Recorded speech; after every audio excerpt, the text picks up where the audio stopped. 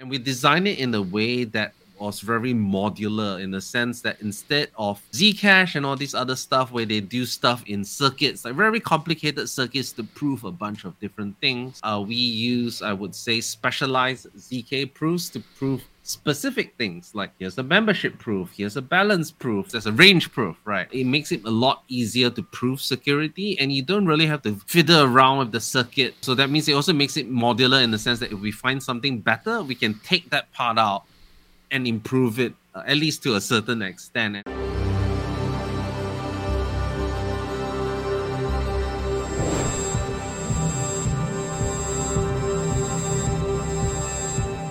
This podcast is sponsored by Coin ATM Radar. When buying crypto with cash, an ATM is much more reliable and safer than meeting some random person in a random place. And unlike an exchange, which could freeze your account, you truly own all the crypto you buy. With Coin ATM Radar, you could find crypto ATMs and other services where you can buy and sell cryptocurrencies for cash. On their website, you can search by coin, address, if the ATM supports selling as well as buying, and you can also search by geo area, country, state, city. You can also check and compare actual current fees at different ATMs. If you want to find out more, head over to coinatmradar.com, which is coinatmradar.com. Hey everyone, I have the pleasure of once again speaking with the one and only Reuben Yap of Firo. How's it going, man? Doing good. We just had like a little pre-talk before this, went through a little scare last night, but all good. But really excited to be here, and it's always nice to see someone like you who's like really living the crypto dream, right? So dream or nightmare, I'm not sure, but I guess more dream than nightmare. Yeah, it's more everyday life now. It's more boring, unexciting, just the way things are. I don't remember how people do their banking finances some days. I'm just like, how does that work? Because it's just foreign to me. But so you've been on a few times, at least, all the way back to the Zcoin days back in the day. I remember because I have an old thumbnail that has a Zcoin logo on it and stuff. So yeah, it's been a while. But so Firo has been one of those projects that I've been paying attention to on kind of like, at a distance for a bit and then a little closer. Partially because, at first it was like, oh, it's another project that uses like the stuff I was familiar with, like the Dash technology, masternodes and stuff. I'm like, oh, someone else is doing that. That's interesting. But increasingly it's like the privacy conversation, because the first privacy conversation was sort of the dark coin versus Monero type conversation. And then I heard about Zcoin. I don't know how, front and center that was in the conversation, but then it was always, Monero and Zcash for the longest time. The Mimblewimble coins, in terms of hype, sort of appeared for a second and disappeared. And I know there's the Beam team is still doing good things. I know, obviously, Litecoin's really going hard into that. But it seems like as far as like the top level stuff, we're usually talking about Zcash's tech, and then we're also talking about whatever Monero's doing next with Seraphis. But then there's also Firo in the mix. And it seems like a lot of these, I don't want to say make it sound like I'm being negative here, but like a lot of like the PivX kind of projects seem to have just sort of adopted a tech and are not pushing it forward. So from my outside perspective, it seems like Firo is pushing it forward. So last time we talked, you mentioned about Lelantus, more just, I guess, V1. So do you want to quickly explain how that works, and then go into Spark and how that's different and all that? Sure, yeah. So, I mean, we started out with Zero Coin, which is why we were originally called Zcoin. And that basically, used RSA accumulators. There was a trusted setup, but one that wasn't. Oh, I mean, I probably wouldn't go into that. But basically, it allowed people to like burn coins of fixed denomination and redeem them for that same denomination later. And I guess that was like kind of like the first like zero knowledge proof style. Of course, Monero people would say, they use zero knowledge proofs as well. But I guess this was like a different approach. And that's kind of like what really me because I used to be part of the Dash community too, but obviously, when privacy started taking a back seat, and when Zcoin was coming up, I aligned myself more with that privacy thing. Then after that, we did something called Sigma, which was basically zero coin without a trusted setup using different type of cryptography. But what we found that was a huge limitation was that requirement to burn and redeem in fixed denominations. And what that means is that if I burn one, I can redeem one. If I burn 10, I can redeem 10. And obviously, you don't want people to be burning like 12.5 something something, because that can stand out if not enough people are using that denomination, right? Which is, I guess, a very similar concept to CoinJoin in many type of implementations. So we were like, okay, it'll be great if we can burn any arbitrary amount and redeem even partial amounts. So that means I can burn 176.52 and redeem 0.67, and that works, right? So that's kind of how Lelantus came about, and it doesn't have any sort of trusted setup. It uses something called one out of many proofs. So that was kind of like an interesting path that we took because of our Zcoin heritage, and also because we really didn't want to deal with trusted setup.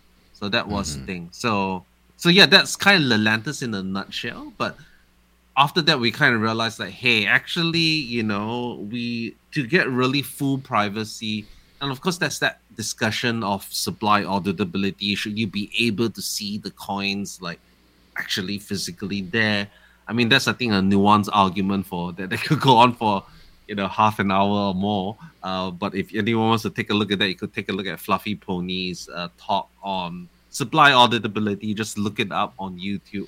That gives a very good view on that. But we realized that, hey, if we are privacy coin, we should do privacy really well. And what we wanted was, even though we had Lelantus version 1, we also had something called Lelantus version 2, which allowed people to use, instead of having to burn and redeem, you could actually pass that receipt to redeem to someone else, right? So it's kind of like a Z to Z transaction. But then we realized that, we could do that, but it lacked a kind of a stealth addressing type of system that, I guess like stuff like Monero and Zcash has, where you just share one address out, you can share it publicly. It's like an email address that people can send and you can send from, but then people don't actually see what's going in and out of it. So like that address, you can't search it on the blockchain. And we thought that was like a really important thing, just rather than hoping people don't do address reuse, right? So we came up with this whole new privacy protocol that was kind of inspired on our work with Lelantus, and therefore we called it Lelantus Spark. And that basically is Lelantus with what we call Spark addresses, which is a type of stealth address, but totally different, like, back end and stuff like that. And we designed it in a way that was very modular, in the sense that instead of Zcash and all this other stuff where they do stuff in circuits, like very complicated circuits to prove a bunch of different things, we use, I would say, specialized ZK proofs to prove specific things. Like, here's a membership proof, here's a balance proof, here's a like this thing like no negative numbers and no infinite numbers. That's a range proof, right? Yeah. So we have all these things proving specific things, and that has, I would say, well, first of all, again, no trusted setup, but it makes it a lot easier to prove security, and you don't really have to fiddle around with the circuit a lot, and it makes it so that means it also makes it modular, in the sense that if we find something better, we can take that part out and improve it, at least to a certain extent. And we're already doing that. We actually found a better membership proof, and we're already in the process of doing the research for it.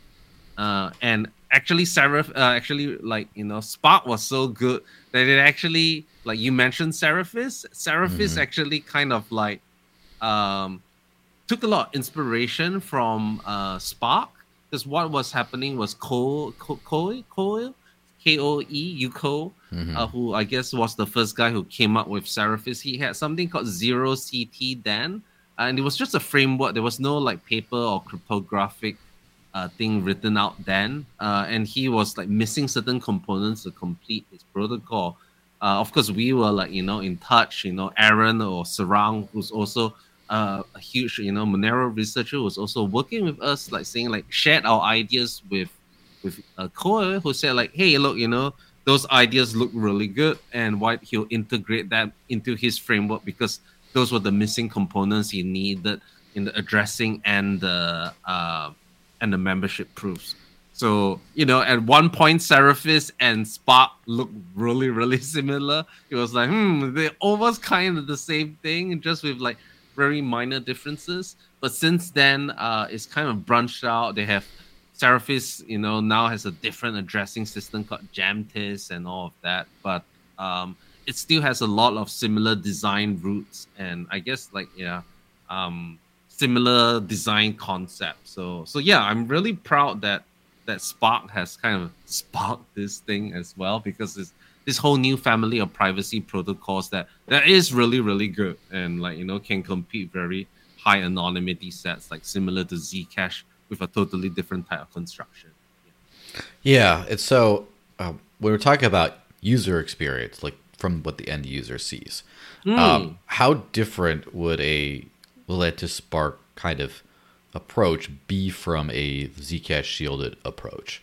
Would it look the same? What about as far as like you just have one address and you send to it and then you can't see anything on a block explorer or whatever?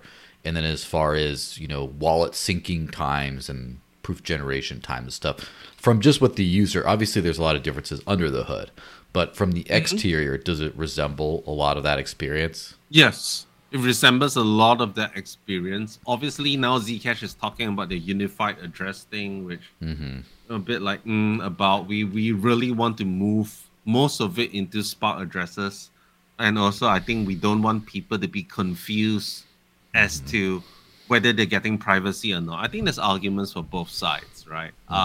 But yeah, I would say the approach is very similar. The user experience is quite similar. The performance is pretty good. You can run on a mobile wallet without any issue, and we're still optimizing that. So I would say it's pretty competitive on the user experience as well. Yeah. Yeah, it's so under the hood as far as the way things are generated. Is it just I guess from a non-technical perspective, it's basically a very similar kind of a way of doing things, but just completely different. In a way. So as far as that reminds me, I was speaking with the chain flip guys not too long ago, and chain flip, from my understanding, kind of does exactly the same thing as Thorchain, but through but completely from almost like a multiversal Thorchain, where it's like it turned out the same, but all the components are different. It was just approaching arrived at the same destination from a different path. Is that kind of a corollary for dumb people like me?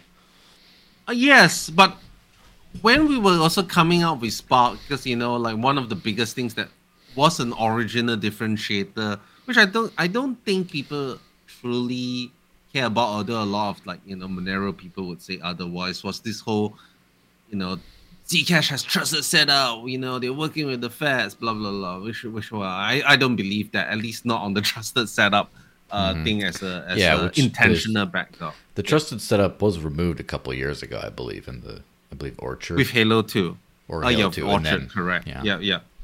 So, but I guess what was when we were developing? I mean, obviously, it's good to have different implementations, because as far as I know, the last time I checked, Orchard didn't have formal security proofs, although it doesn't mean that it isn't secure.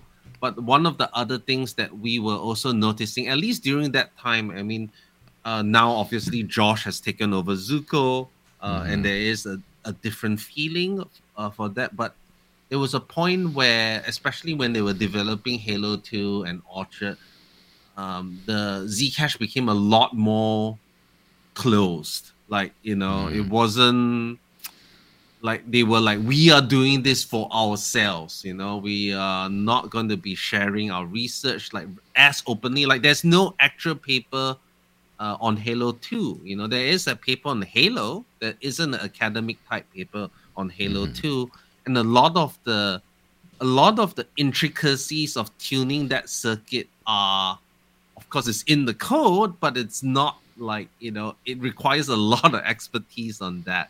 And if you notice that, although Halo 2 was open source, like MIT license or something very permissibly licensed, originally Orchard was under this weird Bossel license, which Zcash had some restrictions, and it was designed to, I think you know about that. And so we were like, the interesting thing about, you did mention with Josh about things changing. I believe the very first day when he made his announcement, he took over the ECC CEO, he relicensed Orchard as MIT. He got rid of that like the very first day. So it does make sense what you're talking about an old school, more closed off culture on that. So I'm really, really like, recently I wouldn't say we're like, Zcash and I are working together, but we've been actually, we've had good conversations. I've been, I guess like indirectly speaking with Josh, speaking to some of the Zcash committee people, especially when we were dealing with the Binance stuff. So, it made me feel like, okay, like at least there's like there is a shift in the way these people are approaching other projects, when usually it was more of like they didn't want to have anything to do with us, right? So I think that is a welcome change. Yeah, it's definitely been an interesting thing to see the whole privacy world shift a lot. I mean, I think that in the early days, or I don't know how early, but like as far as when I started paying attention in 2016 and onwards, there was a lot of animosity. And then I think the animosity, there's some old school animosity, but it's the modern members of these communities seem to be a lot better over the last like few years, I've noticed. And so hopefully now we kind of see that we're on the same side. But that's kind of interesting, segue into where we are today with privacy. Because I remember back when it was the Wild West, everyone could do what they wanted. No one knew anything about privacy. Now people know a little bit, very little still, but they know something. And then there was this big wave of the concept of privacy coins and delistings happened. Probably 2018, 19, somewhere around there that started to happen, really. And it just completely haphazardly. And now that kind of quieted down for a long time. And then now it's sort of back in the last couple of years. I know there are some exchanges like OKX, I believe, that delisted a few things. I do notice there are some exchanges that seem to have delisted not like the privacy coin grouping type thing, but also it's more of like liquidity and just volume. They just, it's a good excuse now to make them, not complain. But there seems to be the more educated kind of delisting or thing, which culminated in the Binance thing, because Binance is listen, for whatever you say about Binance, like Binance has been a massive part of crypto's success up until this point, and also a massively sketchy operation in some ways. Let's just be honest there. No judgment at all. Like, get your bag, do what you want to do. But so to have Binance cracking down on some of these things, coming after Monero, getting rid of Monero, or in a few days, I guess. And basically telling, from my understanding, I haven't been super close in this, Zcash and Firo have to change or add some new address type in order to remain on the platform. So as someone closer to that, do you mind just explaining that whole exchange address process and how that came to happen? Yeah. Well, first of all, I mean, like, I'm not like, defending Binance. Obviously, in the early days, especially when they were seeking high growth and whatnot, obviously there was like very lax KYC. I think if I recall correctly, it was like 2 Bitcoin limit without KYC, if I remember. And obviously, I mean, I think a lot of this like stuff against them that was brought up was during that period, not when they were already I think in the past couple of years, they brought like ex-regulators out, they made Binance US and try all these things to legitimize themselves. But obviously in the early days, that was not their focus. And a lot of exchanges then operated like that. Arguably some still do. right? Hmm. But yeah, so I mean, I'm not one to say like, Binance is perfect. They are not doing anything wrong. But I also find it a bit disingenuous when people kind of like say, oh, they're scammers. I mean, they're not in the same category as FTX. And when you're talking to many different type of exchanges, at least when in comparison, to the others that I've dealt with, I would say they're not that bad. And if you talk to the market makers, like people who do like deal with these exchanges, they say actually like Binance is one of the more top notch ones. Obviously, not defending all these other things, that they admitted to, but just just saying that if you want to throw Binance under the bus, you probably have to throw most other centralized exchanges under the bus, besides the very few ones that kind of started up the regulatory route, right? But Hmm. yeah, anyway, so what actually happened was, um, to give some context why this thing kind of happened was, I guess, two big events happened. One, which is the coming into force of the MiCA regulations, which is the market and crypto assets regulations, and that actually started affecting us even before the whole Department of Justice actions on Binance. And you would have noticed there was like I think 2 years ago, there was like a notice to say like, oh, Binance and a couple of other exchanges are delisting privacy coins from European, like certain European countries, right? Hmm. And there was very little, conversation or feedback on that. They were like saying we were dealing with local regulators. They want us to delist it. We went ahead and delisted it, right? And so we were unavailable in like 6 or 7 different European countries. So that was like already a huge warning shot, right? But then we also saw like MiCA rules coming into place, and we're like, we have to find a way to deal with this because MiCA applies across Europe, Hmm. and if there isn't a strategy or at least some sort of plan to deal with this or how we plan to deal with it, we are going to get removed from most exchanges because Europe is a big market that I would say most exchanges don't want to like mess with, right? Yeah. Of course, yeah. Uh, right. And we actually, we talked about this like a very long time. First, there was the travel rule, which we felt that we still complied with. But then with this market crypto assets, the law actually, the rule actually specifically mentions to say assets which have inbuilt anonymization cannot be traded on these exchanges unless they can identify the users and the transaction history of that thing. I can't remember the exact wording, but it's along those lines, right? That means they want to know who and the transaction history.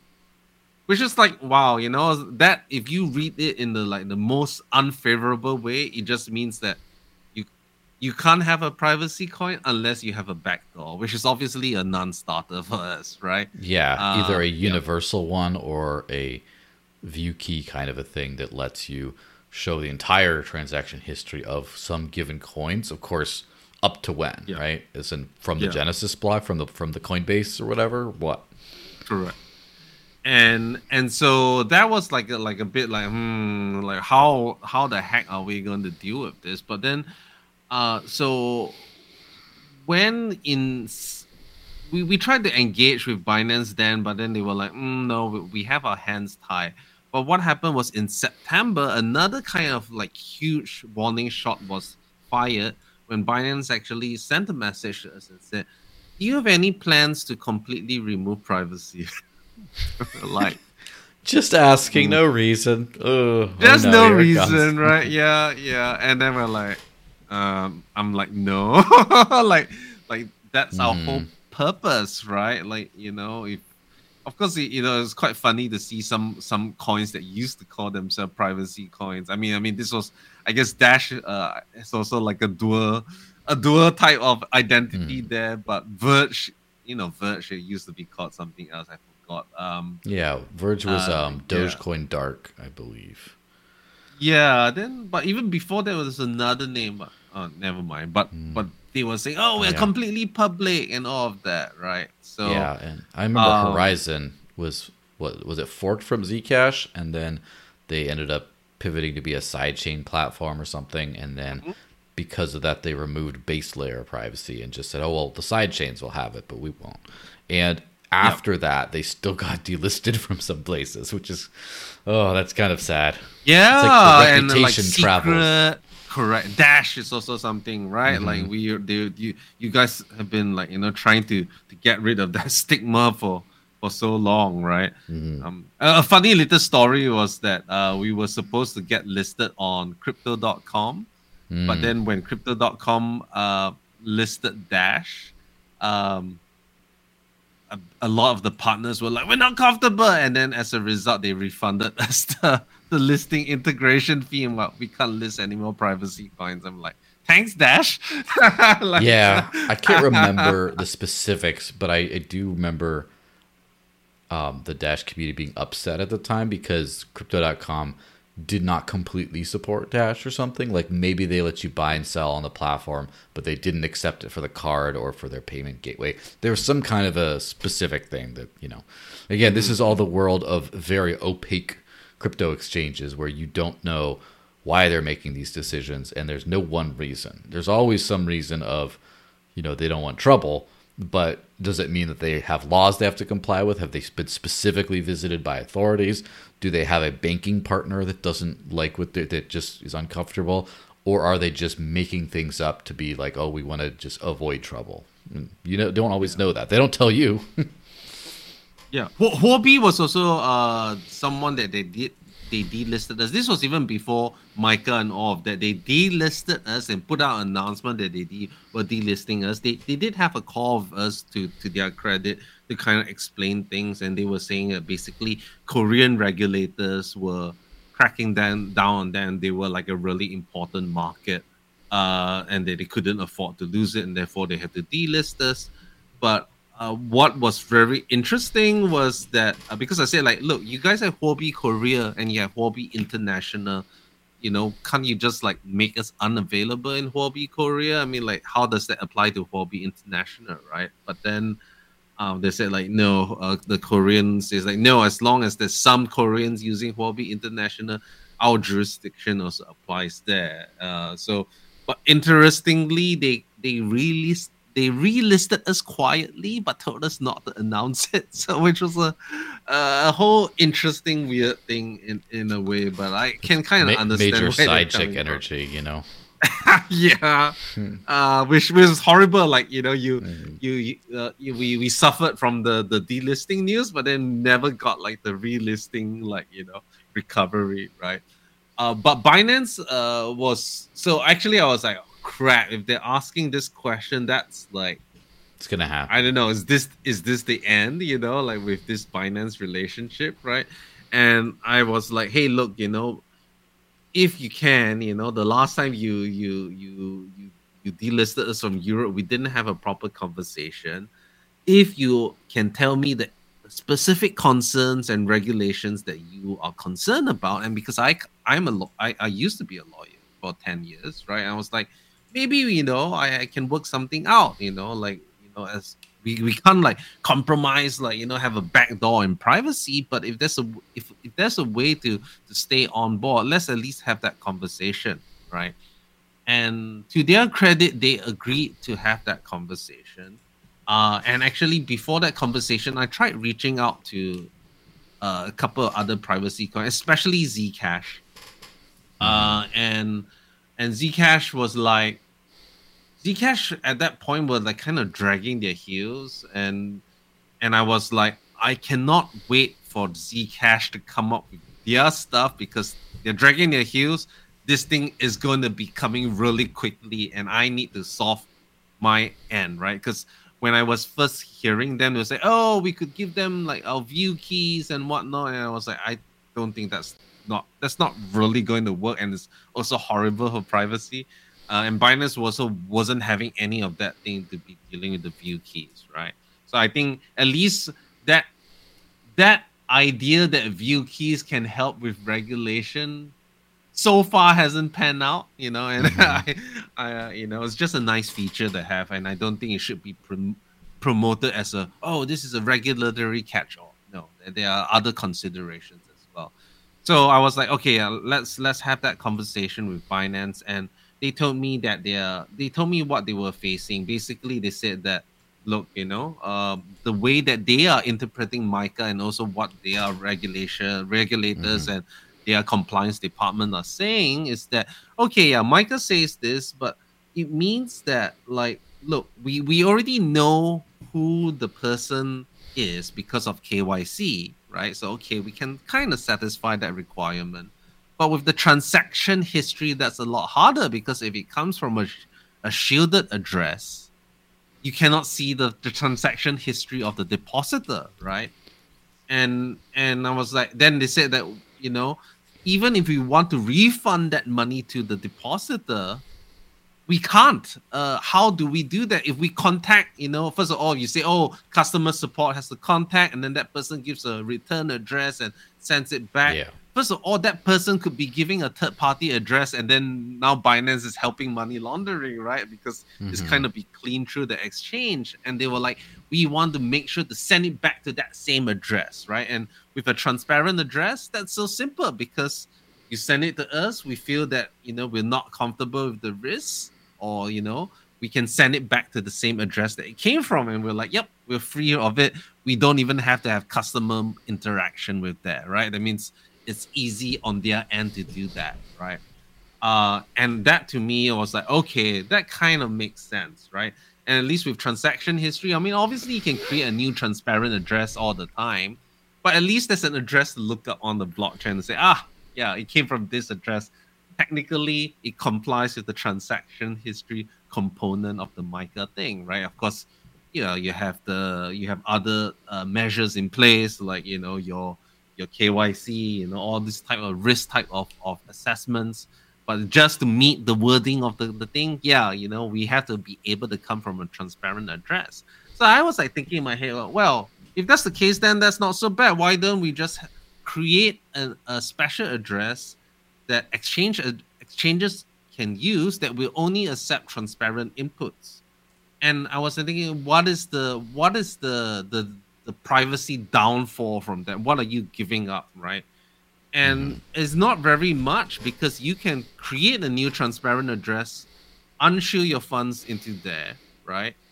Which have an unknown source and a totally new address. It's like same like Lelantus privacy, and then deposit it into the exchange. And I'm like, that's the same thing. I asked Binance, so like, would this satisfy? Of course, it feels a bit Mm-hmm. silly, right? Like for us that are in it, but they're like, no, that kind of makes sense, and then it also makes it easy for them to say, if we are not comfortable with it, just return it to the same address, right? So I was Yeah. like, okay, yeah, It kind of makes sense because it definitely defines that it's not about stopping criminal activity. It's about covering an ass. And so mm-hmm, if the exchange either can tell a regulator, we complied with the letter of the law in this case, therefore that's all they care about, they check that box. Or if they can just, even if it's not a legal thing, they can just tell people, see, look, we are very compliant. We checked that we did our little thing. It's just like a process to make some people feel better and go away so they could go back to doing business. It does make sense. and I mean, one of these things is not just the regulators thing, because obviously chain analysis companies have also been lobbying and perpetuating this myth to say that, oh, blockchain analysis is a must have to be compliant, right? I mean, let's face it, only on the very big hacks, and even then it's kind of circumstantial and only catches those people who are like kind of sloppy with it, right? Mm-hmm. But and look, chain analysis supports Zcash and all of that, even though, like, you can be doing this shielding stuff, and then like you don't really get that much usable metrics. Maybe you get some metrics, right? But because they can say, yes, this chain supports some sort of blockchain analysis, it ticks another box for them, right? And of course, we can say, rah, rah, rah, we're not gonna support this. But the way I see it is that, rather than seeing as exchanges, like trying to fuck us over, I felt it was more of like, look, exchanges have these regulations imposed on them. They just want to meet it. If we can find a way to meet it without sacrificing too much on user privacy, it's a win for both sides, right? Of course. So I mean, I understand why Monero did what they did. First of all, they can kind of afford to do it, even though it's still going to be a big blow to them. Obviously, now they're cheering to say, yes, delisters, because there's a lot of distrust on Binance with Monero.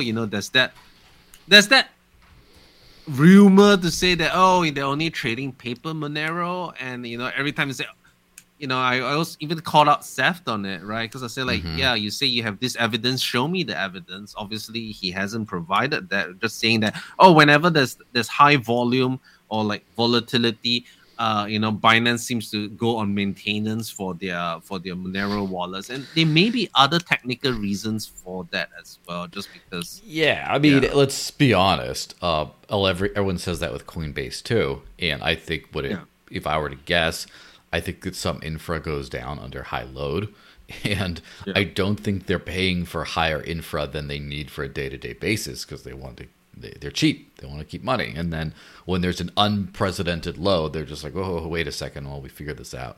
Although everyone's rightfully scared because of FTX, right? Because FTX had no one's money. And so I guess that is still relatively recent, so people are scared, but personally not worried about Binance. I think it's right to like say like, hey, yeah, self-custody and all that, don't trust the exchange and all that.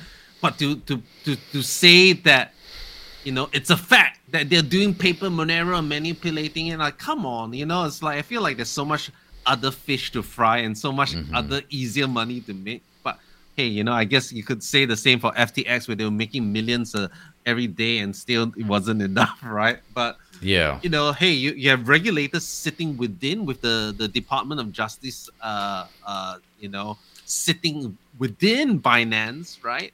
I feel like that sounds like a thing that they shouldn't be messing with, right? I don't understand why they would. Just doesn't make sense, right? If they were like already settling, and then next thing like, oh, I'm still gonna do some dodgy shit in the background, especially as something as fundamental as like messing with customer deposits, right? Yeah, so I would say I'm not saying that's impossible, but come on, don't present it as fact. It's more of like I maybe think they are, not to say undisputable evidence or like, oh, definitely they're doing it, or calling them like, oh, they are totally, scammy and whatnot. And I feel like, wow, that's like kind of like, I don't know, it just sometimes feels a lot of it is like, oh, America, only the Americans can be good, only Kraken can be good. And I'm like, yeah, Kraken is good, but just what would happen if Micah comes into force, which is like later this year, and Kraken says, oh yeah, we can't support Monero in Europe.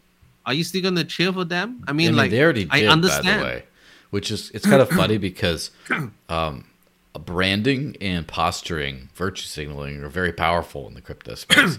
And I mean, in a lot of the Monero community, for example, and I understand their right to be upset, right? Or very upset with Binance saying, oh, they're looking at this criminal stuff, all this. And then they're very pro-Kraken because Kraken has come out and said in support that privacy is a human right. And, they're the big last regulated KYC, like fiat on-ramp exchange for Monero. And people forget that they did delist Monero in, I believe, the UK. I don't remember if it was more than the UK, but they did do that.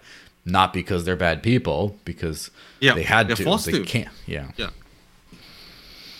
I mean, like, people just have to realize that exchanges, a lot of them are, like, at least with Binance, they're being forced to, right? There are other exchanges which just kind of like... I mean, is CZ in prison or something right now? I mean, it's not like he's not free to move around, that much I know. So it's not like they're in great shape right now. It's not like they have a lot of options to say, fuck the feds. Yeah, I mean, like... I just find it a bit like it's so, it's just like like, I find that it kind of makes the privacy community just look like people with pitchforks and or tinfoil hats, and that to me is like, yeah, you're actually, because my arguments to say like, look, I totally understand why Monero had to do what they do. There was basically no other option for them, right? I mean, this was part of their ethos, it's part of their I guess their culture, right? And also, how would they introduce transparent addresses? It's just like it kind of like crash their whole privacy model as well, just because of the way ring signatures work. You have some transparent stuff. It's just going to be a lot of technical work, and it doesn't make sense to do it just to preserve Binance, right? Yeah, of course. But yeah, obviously, if it was like all the exchanges, and I feel that there will be more delistings. They will continue to lose more, especially the big ones that may have come under some regulatory pressure. They would, and that to me is, I'm not cheering for it. By the way, I'm lamenting it because it means that privacy coins are going to be kind of like this barrier, we are very cut off from mainstream access, and everyone's like, oh yeah, we could use all these dexes, right? And I mean, yeah, I know, but how many of you have tried it, right? Yeah, a few of us. Yeah, like you have obviously, but the experience is, especially like with the Monero ones, right? Like everyone's talking about Serai, which I'm friends with Luke and his name Kayaba Nerve, right? And he's great. But then okay, what else is there? There's like Bisq, there's basic swap DAX, which just today, someone was saying like, yeah, it's still kind of buggy, it's getting there, right? And obviously Torchain, I don't think is probably not going to list Monero, not with the regulation on it. I didn't hear Maya is going to support it. So I'm like, Secret had this bridge, which was basically a multi-sig, and they stopped that as well. So I'm like, well, what kind of good DEX options do you have? Haveno? Yeah. And personally, I mean, obviously I've been very close to the Maya team, and I'm a fan of Thorchain and stuff like that.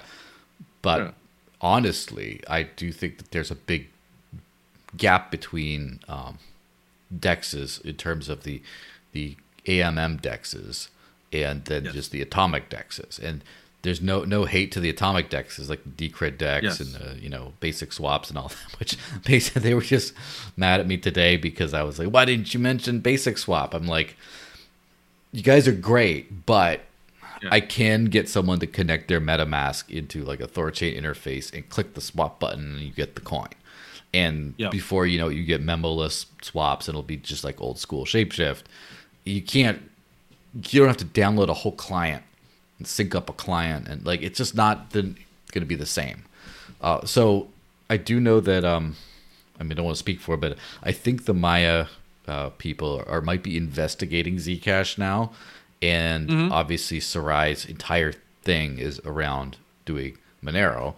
So if you get some kind of good if you get a good cross DEX aggregation going, then you can start talking about need decentralized exchanges. But it's a little early for that still. It's still like, I think it's like play nice to hold them off as long as you can until you don't need them anymore. One of the arguments of like people saying, why are you bending the knee to regulators and coming out of this, and I'm like, look, I'm buying time, even because people say like they'll just come up with new regulations. I mean, like, I'm gonna try to buy as much time as I can, but not at the risk of, and not at the cost of unacceptable losses in privacy. And I think that line, although people say, oh, where is the line drawn? I think it's quite clear. It's like, if I have to do something to introduce a backdoor or introduce something that like looks into your transactions. I mean, like, look, view keys are fine. I don't like it. Like, it's a functionality that all privacy coins should have. By the way, a lot of people say, oh, Monero has view keys. Monero only has incoming view keys. It does not have outgoing view keys. So it's not even good enough. And what that means is that you only can see money going in. You can't see money coming out. So you can't even impute balance, right? So, even if they wanted to comply with view keys, that's also impossible, right? So let's be honest there. And like, it's also a matter of fact that Monero technically cannot comply. Philosophically, also it shouldn't, right? But what I'm saying is that look, it's very Yeah. clear what their decision should be, right? And the considerations that Firo has, that Zcash has, especially with our privacy model, which with ZK type of constructions, it's not as reliant as like having this huge amount of decoys to pick from, because Mm-hmm. it's done in that kind of ZK type of approach, which is less problematic when you have obviously mandatory privacy has improved, would have improvements, but it is not as badly affected as, let's say, something like Ring CT, right? So yeah. Yeah, and I mean, with the Monero case, it's definitely a dual case, as you mentioned, of technology and branding. Like Monero was somewhere in the, what was it, the 140 range or something, 145, and then the delisting happened. It went down to like 100. It was very far, but it bounced back most of the way already. So 50% back, I think. Yeah. losing what used to be the only the mega exchange on the planet, and still is huge, but like it could be a death blow to another project. To Monero, they survived. However, if Monero had enabled exchange addresses or something, my guess is, although the drop wouldn't have been as fast, the drop would have been more. Like people would have been like, let's get out of this thing, and it would have really ruined the image a whole lot. Yeah, so when we're seeing all this stuff happening, obviously I'm very hopeful for the DEX future. The DEX present is kind of shaky. We're getting there. It'll take some time. But as far as just privacy in general, right? Obviously, I would. Yes. I would like to quickly just like highlight something about DEXs, because like obviously whenever I hear that conversation on Monero and stuff like that, and obviously I have the utmost respect for Sarai and Luke, like he's amazing, but at the same time, he is a known target, right? If regulators really want to crack down, they will find a reason to say, you knowingly, did all this thing, you're making a profit. Obviously, I told Luke personally, like, have you sought legal advice? You really should, because like you don't want to be another Tornado Cash, right? You may think that this is fine, and maybe it is, but do you want to take that risk, right? And I guess it's the same thing with like Torchain and Maya, because unlike in Uniswap, because Uniswap obviously is just EVM, right? Anyone can just create a pair, and it's just on the smart contract thing. With Torchain or Maya, in a way, it's like there has to be support. Obviously, you can say, oh yeah, the validators vote and whatnot to add support, but it is, I wouldn't say it's like a totally decentralized thing. They still have to choose which assets they want to support. And that to me makes it's not as permissionless as, let's say, something like Uniswap with ERC20 tokens, right? I mean, yeah, they can control the front end, but that's it, right? That's kind of more of a structural thing, because first of all, the smart contract once deployed, which is annoying, that there's so many Uniswaps out there because they keep deploying new ones and the old ones are still there. But so that's a problem, but the good part is you can't shut it down. Then the bad part is, the good part, I guess, is, as you mentioned, you could use any token to swap. The bad part of that is it's all because you just support Ethereum. That's all you do, and it automatically has all these tokens. Whereas with like Thorchain, they have to explicitly run validators for everything. It just becomes I'm not blaming them. It's just more of like, I understand the requirements are different when you're doing cross chain, but it also means that they, for those people, known teams, or even, let's say, like partially doxed teams, it is a risk, right? Of course. And if regulators like really wanted to come, especially like, I would say, like, it's more a problem with stuff like Sarai, right? Like where you have a small team and very clear lead, right? That may not solve all your issues. If like if they threaten Luke somehow to say like, hey, you're gonna go to jail, are you gonna continue doing this? That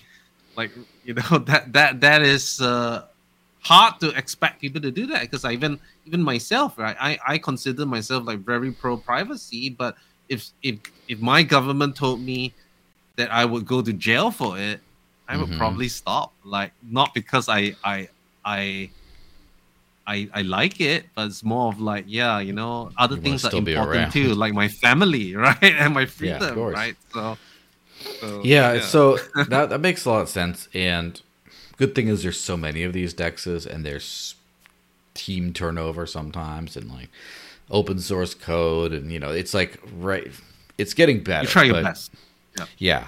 But so as far as the climate of privacy in general, obviously people like you and I are into into privacy as like the fundamental human right. We're kind of a little bit radicals in this Mm, way, and all that kind of stuff, extremists even. But yeah. the reality is also that it's a very regular, as like the Zcash people like to say, privacy is normal, and it's with the crypto world as it is, the level of privacy is nowhere near good enough for regular normies to use. It's to like where you have like a one Ethereum address with your account, and then all your NFTs, which someday will be like the title to all the legal title to all the cars you own, will be in that little address there that anyone can see without any hacker skills, and like all that stuff is just not going to work. And so Yeah. do you see anything of a shift happening soon, or like right now starting to shift, where people are starting to see that some kinds of privacy are normalized? So like maybe we do need to let average people coin join their funds, so that maybe, okay, if the government wants to run their best people by it to track some criminal and stuff, they still can, but the average person won't be able to tell where the money came from for your coffee. Do you see a change of that as like in the conversation at all, and is with like providers, with exchanges, with things like that? Or are we kind of still in the intellectual dark ages with privacy? I do think, unfortunately, I mean, like, there is more awareness, but then I feel that, at least from the exchange side of things, you know, I don't think it's their major concern, right? Obviously, as a centralized entity with KYC and all of that, obviously privacy is like, you know. Obviously, you know, a lot of people citing, oh yeah, we are GDPR compliant, and I'm like, okay, you know, like, I'm not sure if the law applies like that, right? But I guess my thing it my thing is that, you know, I still see a lot of indirect type of pressure. Like if you take a look, there's this project called Nocturne that was being built on Ethereum, which had this whole kind of like address system that you can hold your funds securely, and it was a really good um move forward. But they gave an excuse like, oh, privacy isn't important, which was kind of weird. They will say privacy is only important once you have adoption. I'm like, okay, are you saying Ethereum doesn't have adoption?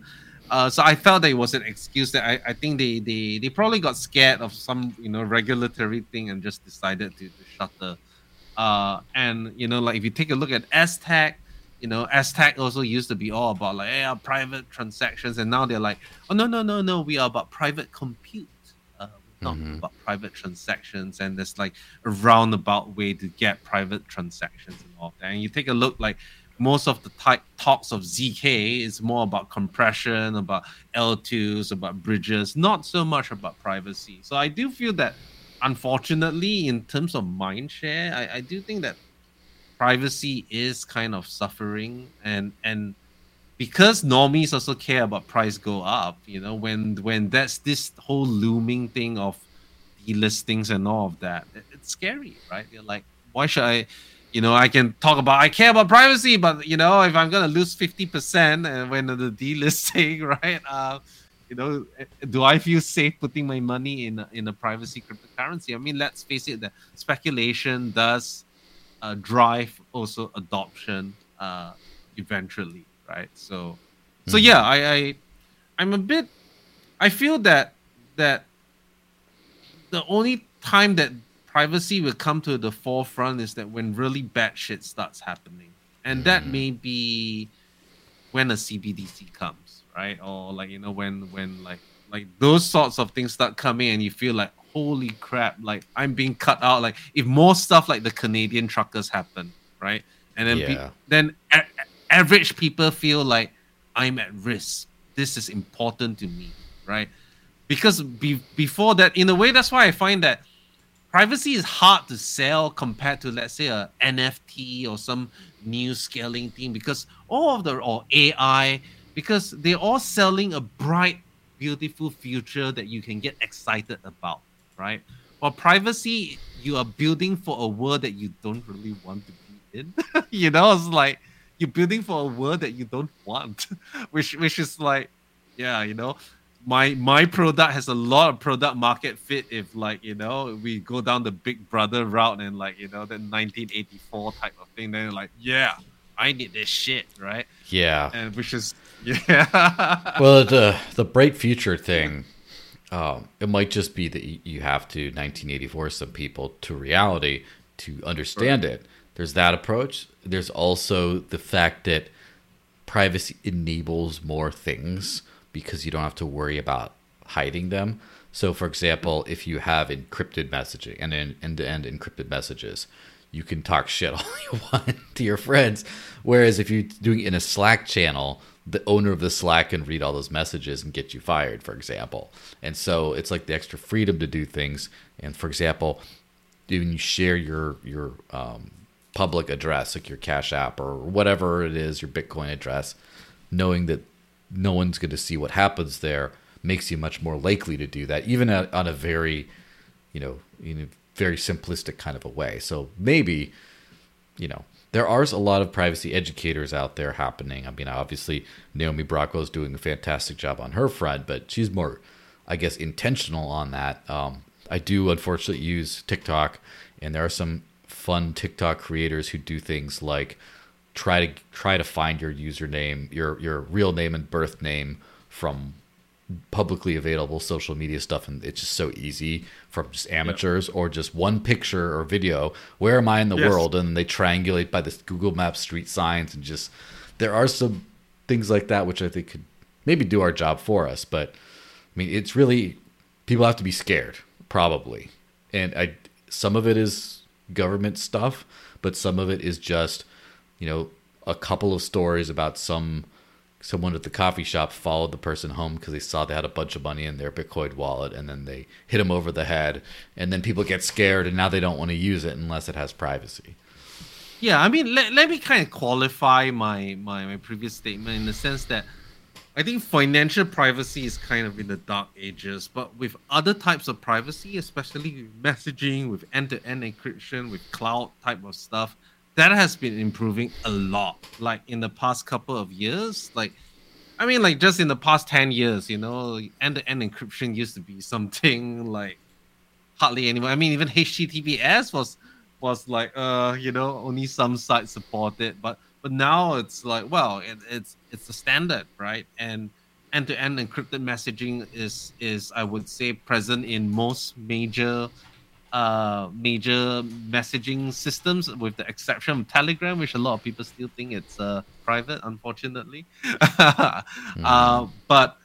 if you take a look, like that battle, I would say is privacy is winning, because, like, for example, like you see UK, they tried to say, like, no, we want to ban all types of end-to-end encrypted messaging and all of that, right? And then basically Apple and all these other tech giants say, like, well, if you want to do that, then, well, all your UK users aren't going to have iMessage. All you people not going to have WhatsApp, because we're not going to give you a watered down version, right? Which was great, because then they knew that, oh yeah, this would piss a lot of people off. Then they backtrack, right?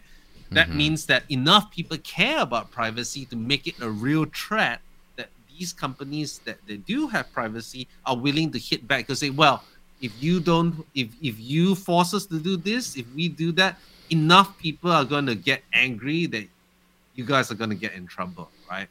But we haven't really, financial privacy, unfortunately, hasn't really gotten there. It's always like, oh, you must be facilitating money laundering and all of that. And when you actually look at it, and I'm like, look, let's face it, first of all, crypto money laundering is only like a very drop in the ocean, right, of actual money laundering, which is happening through banking systems and fiat and all of that. But okay, even if we say crypto money laundering, obviously nowadays more and more terrorists and all these are using crypto for money laundering. Well, take a look. Guess where they're using them? Where are they money laundering on? They're freaking on like USDT, right? On Tron, right? Yeah. No privacy. Like there's whole documents like Sinaloa drug cartel and all of that. They're using USDT, right? And okay, I guess you can say Tornado Cash as North Korea, right? And all of that. But at the same time, it's like it shows that why are you focusing so much on privacy coins when they already exist for a long time, and the evidence of money laundering on these privacy coins are not that great, mainly because they want the money launderers want US dollars or something in fiat value, right? They just want to move it through the systems, and crypto isn't really good with that. And plus, and the ironic thing is that by freaking delisting and putting it off major exchanges, regulators actually have less insight into what's happening because right now, because centralized exchanges work and they are convenient and they have large pools of liquidity, if I want to cash out a large amount of Monero, most likely I have to do it through a centralized exchange. And then at least I have some insight into it, right? But you delist it from all the centralized exchanges, and then what, right? Like, where are you going to get this additional information, right? You're not going to get any KYC data, right? So it's kind of silly. I always find it very puzzling as to why regulators are so hell bent on fighting this privacy coin bogeyman when there are much bigger fishes to get, right? Like, why hasn't anyone of note gone to jail for like laundering money for the Sinaloa drug cartel, right? Like HSBC did it, all these banks do it. No one's going to jail. Everyone's just getting a little fine. And I'm like, right. Yeah, it's, who knows? There's a bunch of different things like control. It could be also that it's a honeypot move, because if there's only one sketchy exchange that does all this stuff, then if you have someone on the inside, as soon as you see, someone dumped a bunch of Monero on the exchange, you just traced it. Whereas if it's a bunch of exchanges, it could be anywhere. It could be a honeypot effect. It could be, who knows, number of things. But it definitely does seem like, the money talks, as far as if there's pressure from financial interest to have something, that they'll find a way. Which kind of makes me think of just the profitability of the privacy coin sector specifically, but also a lot of crypto stuff. And I have to say that, the free market works in mysterious ways, and it's always right. Maybe not on time, maybe not on our schedule, but it's always right. And sometimes it's like, it's a matter of seeing, what is it telling us that we're not learning? What are the lessons we're not learning? And as far as crypto as a whole, the Bitcoin use, times were simple back in the days of everyone knew the value proposition of Bitcoin, and people just threw lots of money at it. And then it came to, okay, well, there's Bitcoin, there's other use cases, Ethereum does other things too. Now we're at a very interesting, I would call it like a cynical value proposition stage, where the big hitters are, Bitcoin in its least useful form it's ever been in. It's most confused as far as a roadmap. It's whatever. Yeah. Ethereum as well. And then at Ethereum, like NFTs seem to be the number one use case for crypto today for the whole space, which is, they're not useful NFTs yet either. So it's an interesting time. And all the stuff that had value, that's like the natural successor to what, at least what we think is, to the original Bitcoin mission, which is to make it a better version of digital cash, which improves on privacy and sovereignty and things like that. That doesn't seem to have been doing so well. Now, Monero obviously has made things very difficult for themselves by being like hardcore and having a difficulty in transparent addresses and things like that. But despite that, has done okay, I think. I would say, it could be better, but like everything else just garbage. As far as the prices, like PivX down, Firo, what do you call it? I don't know if you lump Dash into the group, but then you take Zcash definitely. And like Zcash is especially, the Zcash community is having especially a lot of soul searching, because Zcash had a lot of like hype and money in the early days, and built some of state of the art things, and are being viciously punished for it. At least that's the perspective. And so, first of all, do you have a major theory on why privacy is so important, yet right now people aren't pouring money into privacy projects? I mean, let's face it, right? Like, privacy has value. Like,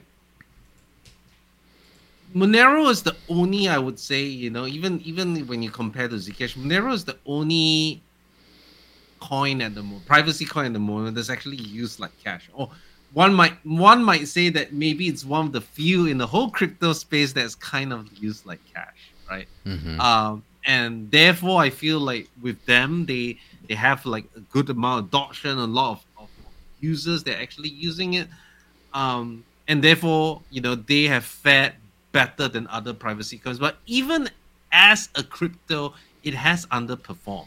I mean, like, I would say, like, it's still not great. Like, compared to any sort of other VCL ones, or like, another EVM fork, another L1, another L2, right? That's secured by a freaking multi-sig, right? And let's face it, like, I don't think we've really moved past the casino mode. We have moved from Wild West casino to casino with VCs and big money in it. Yeah, the casino got larger. Yeah, the casino got larger with much We're more not doing the little sophisticated slot players. machine things anymore. We're doing like the big stakes poker tables now, but it's still the games. And those, like, those crazy people with, like, the who have all these mad skills are coming in, and we just feel like we are still stuck on the slot machines, right? Like, I feel that unfortunately is the case, and as long as that happens, as long as that is the main thing about crypto, which is about getting rich and all of that, then privacy isn't going to be that important. Because, like, well, if it's about casino, I'm like, yeah, okay, maybe you can talk about something about, like, order book, like, hiding stuff so that MEV doesn't happen, or, like, hiding your movements and stuff like that. I mean, that may have some benefit, but because it's a casino, no one really cares. It's like, yeah, like, see me buy this shit coin, like, so if people see me buy this shit coin, then more people will ape into it, right? Like that kind of. That's kind of how it happens, right? And let's face it, most of the other privacy coins that I've also, like, taken a look at, when they had a big pump, a lot of the times it was like they had a very centralized emission, right? Which to me, means there's some manipulation there, or they're listed on some really small exchange in which they can push the price up because your volume is so little you can do that. Or it's being promoted by some influencer that just using the rest as exit liquidity, right? I mean, that, unfortunately, that's what I think, and why Monero is, well, comparatively among privacy coins has done better is because they have actual usage, right? But that's why I'm saying that losing these centralized exchange listings is going to also hurt that, because, okay, as someone who lives off crypto, right, there's a lot of times you still need that fiat conversion point, right? You need these integrations to go load it into cards, to buy gift things. There's that conversion from fiat. If you lose your centralized exchange listings, a lot of those integrations will break, because I don't think there's an easy way to do that on DEX. So then what's left, right? Then you only have the more illicit activity on it, right? Because then its usefulness as a currency that you can use is a lot less, because you have less things you can buy, right? So I do think that I'm not saying that we should bend over to centralized exchange, but it is not something we should freaking celebrate. That's all I'm saying, like, don't go, yeah, delist all and centralized. We are not ready, and you're going to be making it worse as money, not just for your project, but for all other privacy projects, because now we are seen as this, because you are the poster boy. Monero is the poster boy for for privacy coins, and whatever they do has impact on the rest of us, right? Yeah. So And yeah, I people, mean that's kind of a bleak state, but as I said, that I'm building this, I mean, sure, I probably can build other things that would make me a lot more money, but I'm building this because I really believe in what I'm building, that it is required, and that if there comes a time where like where this oppression or this world, like I do think we are heading down that way if we don't do anything. We will be there to meet that need, right? But yeah. that's gonna be a very long term game. Yeah. Well, it is interesting. I did do some brief market research because I was thinking like what does the market want, and I did find a few things. I don't remember where my notes are, but for one thing, I've heard often repeated that the CoinJoin whirlpool on Bitcoin has more coins in it than all of the Lightning Network, and there's obviously multiple CoinJoin protocols that are whoever runs them can maintain businesses, like pay salaries off of just the revenue for that. Whereas if you look at the transaction fees for all the privacy coins combined on the network, that doesn't pay. That pays for someone's lunch once in a while. It's a very little, right? Yeah. Comparatively. And then you look at, for example, I mean, Tornado Cash had its day, but Railgun today, which I'm sure you know those guys, has been doing pretty fantastically as far as, I haven't checked the numbers in the last 6 months or so, but the numbers were like significant revenue, like hundreds of thousands of dollars a day, by running the privacy protocols on Ethereum, Polygon, Arbitrum, all the other things like that. And also, it's worth noting that, of course, not only are there a bunch of privacy coins out there, and there's a bunch of new projects keep popping up, but then Litecoin, it seems like Litecoin's entire development, like recent, past, and future, is all focused on privacy. There's nothing else going on. And I'm not saying that as an insult to Litecoin, because I've been a critic in the past, but it's clear that a lot of people are using Litecoin today for real things. And they're leading into this and just working fast on like the mobile wallets and trying to get Mimblewimble in there and all this kind of stuff. So I guess there is clearly a demand for privacy. It's the projects that pioneer a lot of it just aren't necessarily getting the same love, which kind of brings to a certain point. My friend Ian Sagstetter, who used to work for the Electric Coin Company, and I guess now he's more of a Monero guy, but he does other things. He's talking a lot about, he raised a very controversial question to the Zcash community, but I think it's an important question for every community, especially in the privacy space, of like, what if Zcash becomes like an L2 of some other blockchain? Oh, no, yes, I'm very familiar. Yeah. Yeah, and of course a lot of people got upset, and some of that getting upset, I'm sure, is, knee-jerk reactions, but also a lot of it is, well, what the hell? I bought this coin, I invested in this project, I built this privacy technology through my investment, and now I'm getting nothing for it. Like, it's just going away, someone else is taking it, which I'm sure led to the old Bosel license stuff under the Zuko era of like, we're paying all this money for this and other people are taking it. It's just like, why this is like a charity thing. And so I guess the question is there a possibility for privacy projects? Because privacy projects seem to do a fantastic job of working on the core technology and moving the state of the art forward.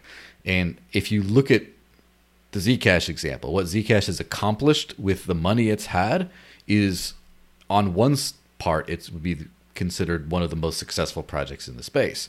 On another part, it would be one of the least successful projects in the space. Yes. So how do we reconcile that? What are some ideas? Like, obviously, make it an L2, but how does that benefit? Like, so for example, how does Firo build tech that the world ends up using? It's not just a few people. I think, and how does that still enable Firo to continue on and be Firo, for example? What are some? Do you have any ideas on that? Yeah, because this is actually something that I think a few projects, privacy projects, that are kind of realizing already. And we have realized it ourselves a while back. And the idea is that if you're just a privacy currency, that has obviously an important use case, but the market for just having a privacy cryptocurrency is not that large, right? You have to do other things, right? And one of the things is that you can't see privacy is it's a product, but it is in service of protecting other types of assets as well, right? And Mm-hmm. that's why Tornado Cash has succeeded. Railgun, yeah, they have a lot of course, the governance token hasn't done so well, which I also feel like one of those governance token things, but they have like a really usable product. I use it on a regular basis, right?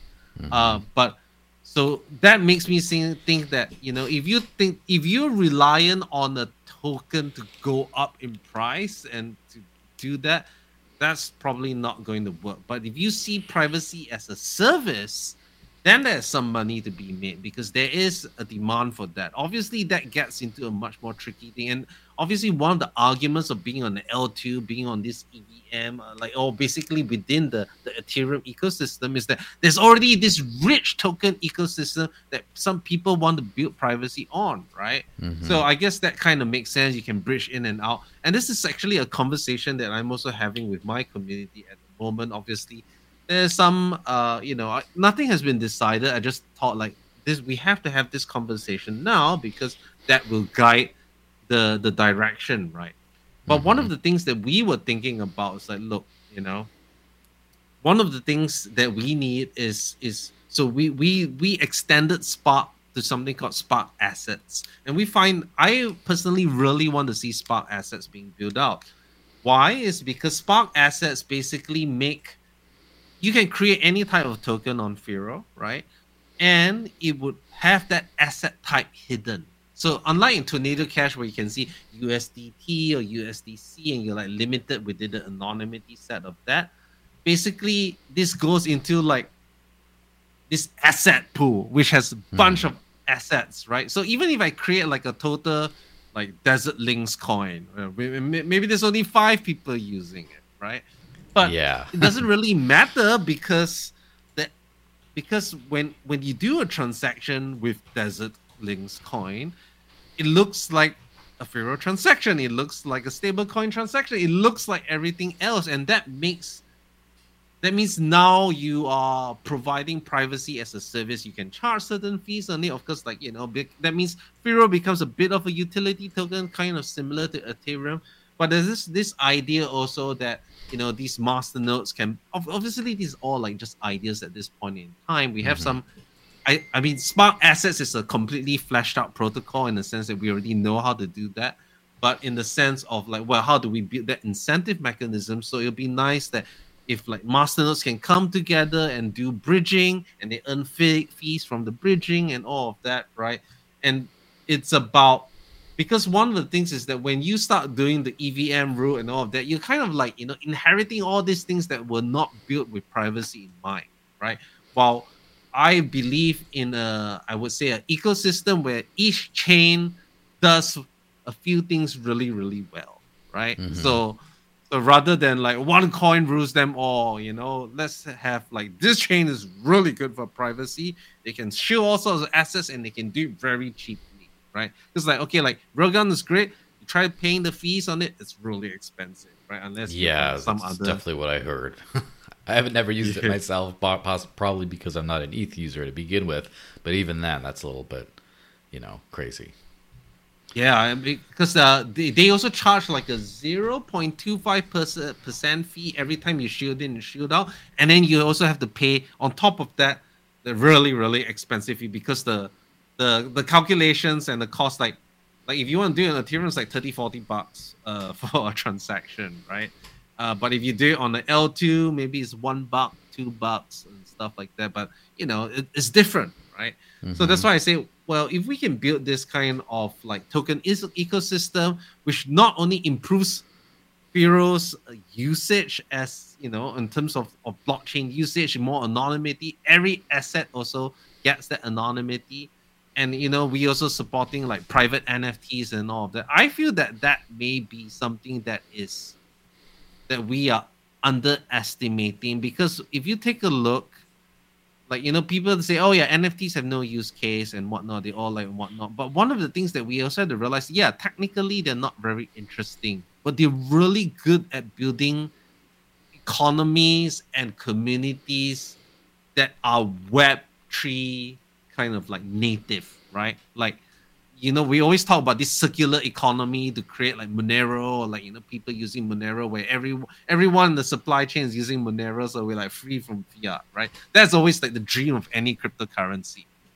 In a way, NFTs are kind of that, right? Because you can't buy an NFT with fiat. And yeah, maybe it's not very interesting and all of that, but if there's a demand, that is a circular economy. Who are we to judge like whether this and I would say there is value in digital representations of collectibles and all of that. But what I'm saying is that we need to find more things like NFTs that are Web3 specific, right? And if we enable this and we have create more this thing, then yeah, sure. I would say all this privacy infrastructure stuff is going to make a lot more sense, because now you have actual use cases of people buying and selling or like participating in DeFi and all of that.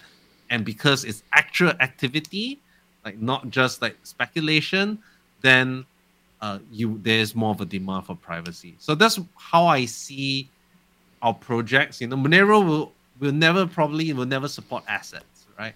Mm-hmm. So projects like ours, that's how we are seeing ourselves. Like even Zcash is looking at ZSAs, I think Zcash shielded assets or something like that. Correct. And I mean, we have to see, like how far this thing, and of course Xano is coming out with their own shielded assets. So it is a growing trend. Whether it would take off is a separate thing. I think one of the biggest things is that how easy it is to provide liquidity to these tokens and how easy it is to bridge things over. I think those are really two important things, which is why I feel that I love what Basic Swap is doing and what of that. But then there's something beautiful about the simplicity of creating an AMM. Mm-hmm. You don't have to watch it. It just does what it does. And that to me, I would say is a key component of making a token ecosystem successful, because I think expecting people to manage market making bots, no matter how easy it is a bit of a tall order, because you need to keep some sort of infrastructure online. Yeah, so that's basically providing extra liquidity extra utility to the actual chains, and that's definitely one approach. A few things. Additionally, fees as well. Mm-hmm. Yeah. Some thoughts that, again, these are not very well-formed thoughts. Just sometimes I I'm in bed at night, I'm just thinking, like, how is this all going to shake out? And one potential thing is I kind of thought of, like, if you have other projects that get bootstrapped and if you airdrop them to existing holders. Like there's an interesting idea of like, oh, let's say Firo builds the best privacy tech, but people aren't using the main chain other than a few hardcores. So how do you reward Firo token holders? And one way might be, oh, like we're launching this new side chain, this new token, this new whatever on freaking Arbitrum or Solana or whatever it is ZK Solana or whatever you want to call it, Solana Spark, I don't know. And then the only way to get it is if there's a snapshot to like Firo holders, and so you have all these people buying Firo so they can get it to do that. Of course, that's kind of something within a completely open source ecosystem. It's a little bit harder to guarantee that happens, unless of course you have like say Firo devs working on core protocol, but also working on these other projects as well. So because they donate their expertise, you can kind of make sure that happens. And then it's just like a precedent of like, let's say, there's a new like Railgun, whatever, that the Railgun governance token, half of it goes to Zcash holders or something. And so Zcash can still maintain its thing, and it has this exogenous value from that. There's that possibility. There's also the possibility of using the one thing I've had, like we've seen that stablecoins have done pretty well as far as there's a lot of problems with stablecoins, but they've been a big part of the crypto economy, increasingly big part.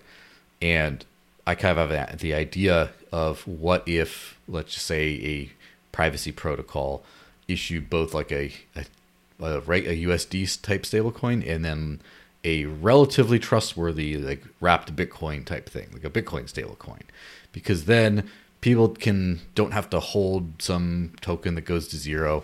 They get to send their Bitcoin privately, and it's got better trust assumptions than the freaking custodial Lightning Network or whatever Liquid or whatever garbage that the maxis are pushing these days. Yeah. But basically and then they paying Firo transaction fees to use the Firo network to do this. And maybe that's the way you just build an easy interoperable product, and then there you go. That's the main thing that we are thinking about, because all these ZSAs and whatnot and all this, they don't have actual like easy bridges, also because there's no smart contract functionality, and building that in a privacy preserving manner without breaking all this other stuff is very, very challenging, which is why a lot of these bridges end up to be kind of like multi-sig type of base type of things, right? And obviously, when you're dealing with stable coins where that if you're building a bridge of stable coins, you're going to get a lot of attention, right? And therefore, like a multi-sig is not probably good enough, right? Like to say like, it's a huge regulatory risk, right? Mm-hmm. And so that's why I feel that definitely there has to be a way to do, I guess I would say, bridges with like EVM type of chains that have some sort of smart contract functionality, so that you reduce the reliance on these type of like multi-validator, multi-sig type of models. And I mean that is something that is a big thing. Obviously, some other projects have decided to like issue their own algorithmic stable coin that has privacy, like I think Haven, and then like Beam also has this like no, it's called Nephrite, right? Yeah. But they all, I mean, they have their. It sounds really good, but I'm not a big fan of algorithmic stable coins. Obviously with Nephrite, it's a over collateralized type of model, but then they're using Beam as the collateral, which kind of really limits the size of how big that stable coin can be, right? Mm-hmm.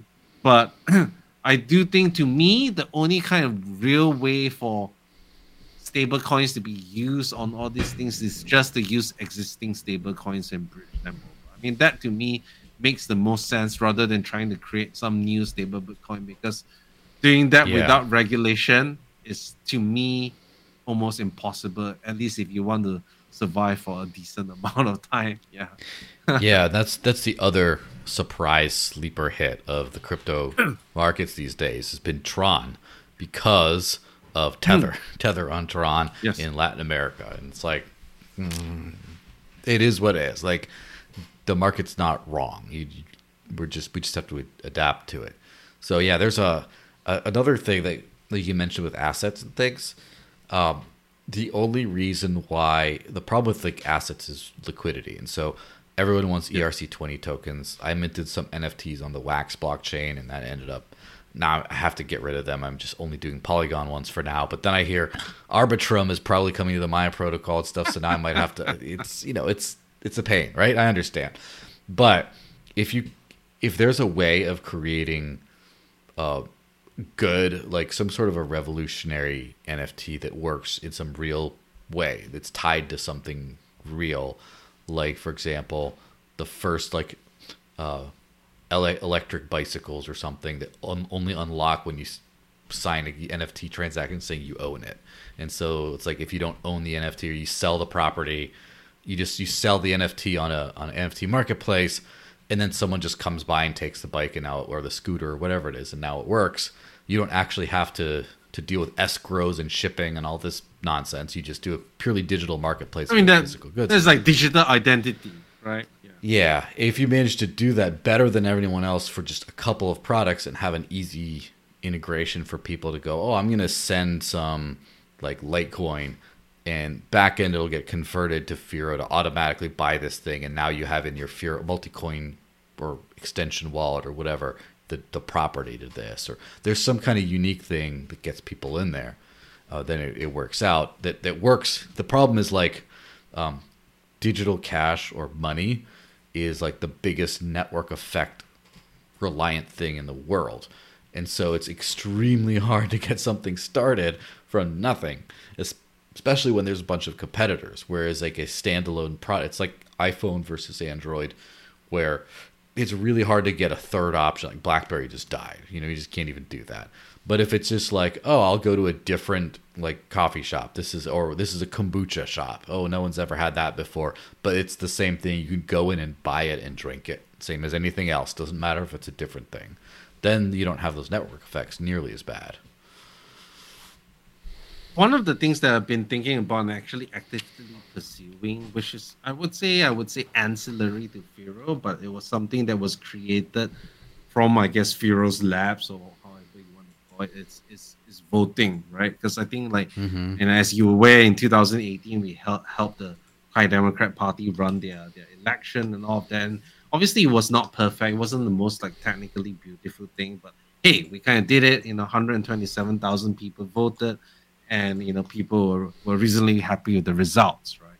But one of the things that obviously there are a lot of experts that say, oh yeah, e-voting, there's just too much issues. Let's just stick with paper. But I do actually genuinely believe there are ways to do privacy preserving type of voting, and I'm not just talking about DAOs. To me, DAO voting is I always find it's just like a bit of a circle jerk with DAO voting. But what I've been trying to pitch, which to at least my own government, is to say that how about let's not talk about full elections. Let's talk about it as a polling tool, right? Because like how does freaking Gallup do this polling? They're still calling people. Who picks up those calls? I'm really wondering like what kind of population is picking up these calls and spending their time answering these things? They must be a really old type of people, because for me when I see an unknown number or like something, I'm just gonna freaking cancel it, right? Yeah, in fact, I know recently, within the last 10 years, was working in that environment, and I know people that still work there today, and I know they have to call up people and try to swing elections and things like that, and it's a mess of a system. There's nothing good today. The best thing tends to be Facebook ads today for reaching that, and if Facebook ads are your best shot, there's something wrong. Yeah. But what I was talking about, like, if there was a direct way to poll your citizens on what people care about, rather than just like calling them up and asking them, and giving them a small financial incentive to give their opinion. Obviously, maybe like you can somehow weight it in a certain way where if it leads to like what do they call that? Is that futaki or something where the if like it leads to a good outcome, like you get more points or something like that. I can't remember the exact thing. Of course, the thing is that our government spends so much money on this polling, but don't get really good results. And my sister actually used to help a political party to try to process all this data and get information about how people are feeling, and that was quite eye-opening for me, mainly because that. So to just give some context, I live in a state called Sarawak, and there was this talk about autonomy, more autonomy from federal. We should get more like independent powers, right? Because we are not just a state or something like that, right? And a lot of these politicians were like, yeah, that's so important. So then they went to like campaign and say like, yeah, Sarawak for Sarawak autonomy and all of this. But when they actually polled the people are like, what's autonomy? or even if they knew about it, they were like, it's really low down on list of priorities. Right now, our houses are getting flooded because of poor drainage, and we have rising cost of living, and my education, that's my number one concern. Sarawak for Sarawak, that's a separate thing. Like that's really, really low down their priority. And this is the type of information that can help win elections, right? And if you can do that in a polling way, that you can poll your people in a privacy preserving way, because you want people to give their true opinion, and they will only give their true opinion if they know that they are doing it in a private, but that they cannot be targeted, right?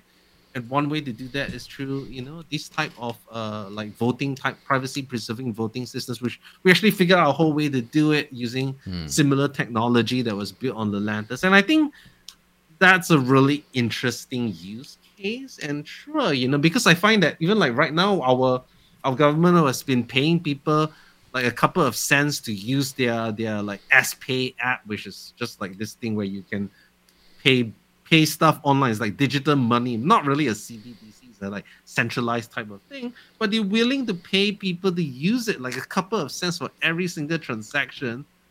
Well, what if you could get people's opinions and pay that amount? People would do it, So I thought that was an interesting thing to think about. But, yeah, a bit off topic, but while we are talking about use cases of privacy and monetization, I do think that is a kind of an untapped area. Yeah, and I'm sure that's, again, if you could set up enough like liquidity or things that you could do, that could be an interesting thing where you basically say, if we're going to poll people, like someone wants people's opinion, so they put money in the polling pot.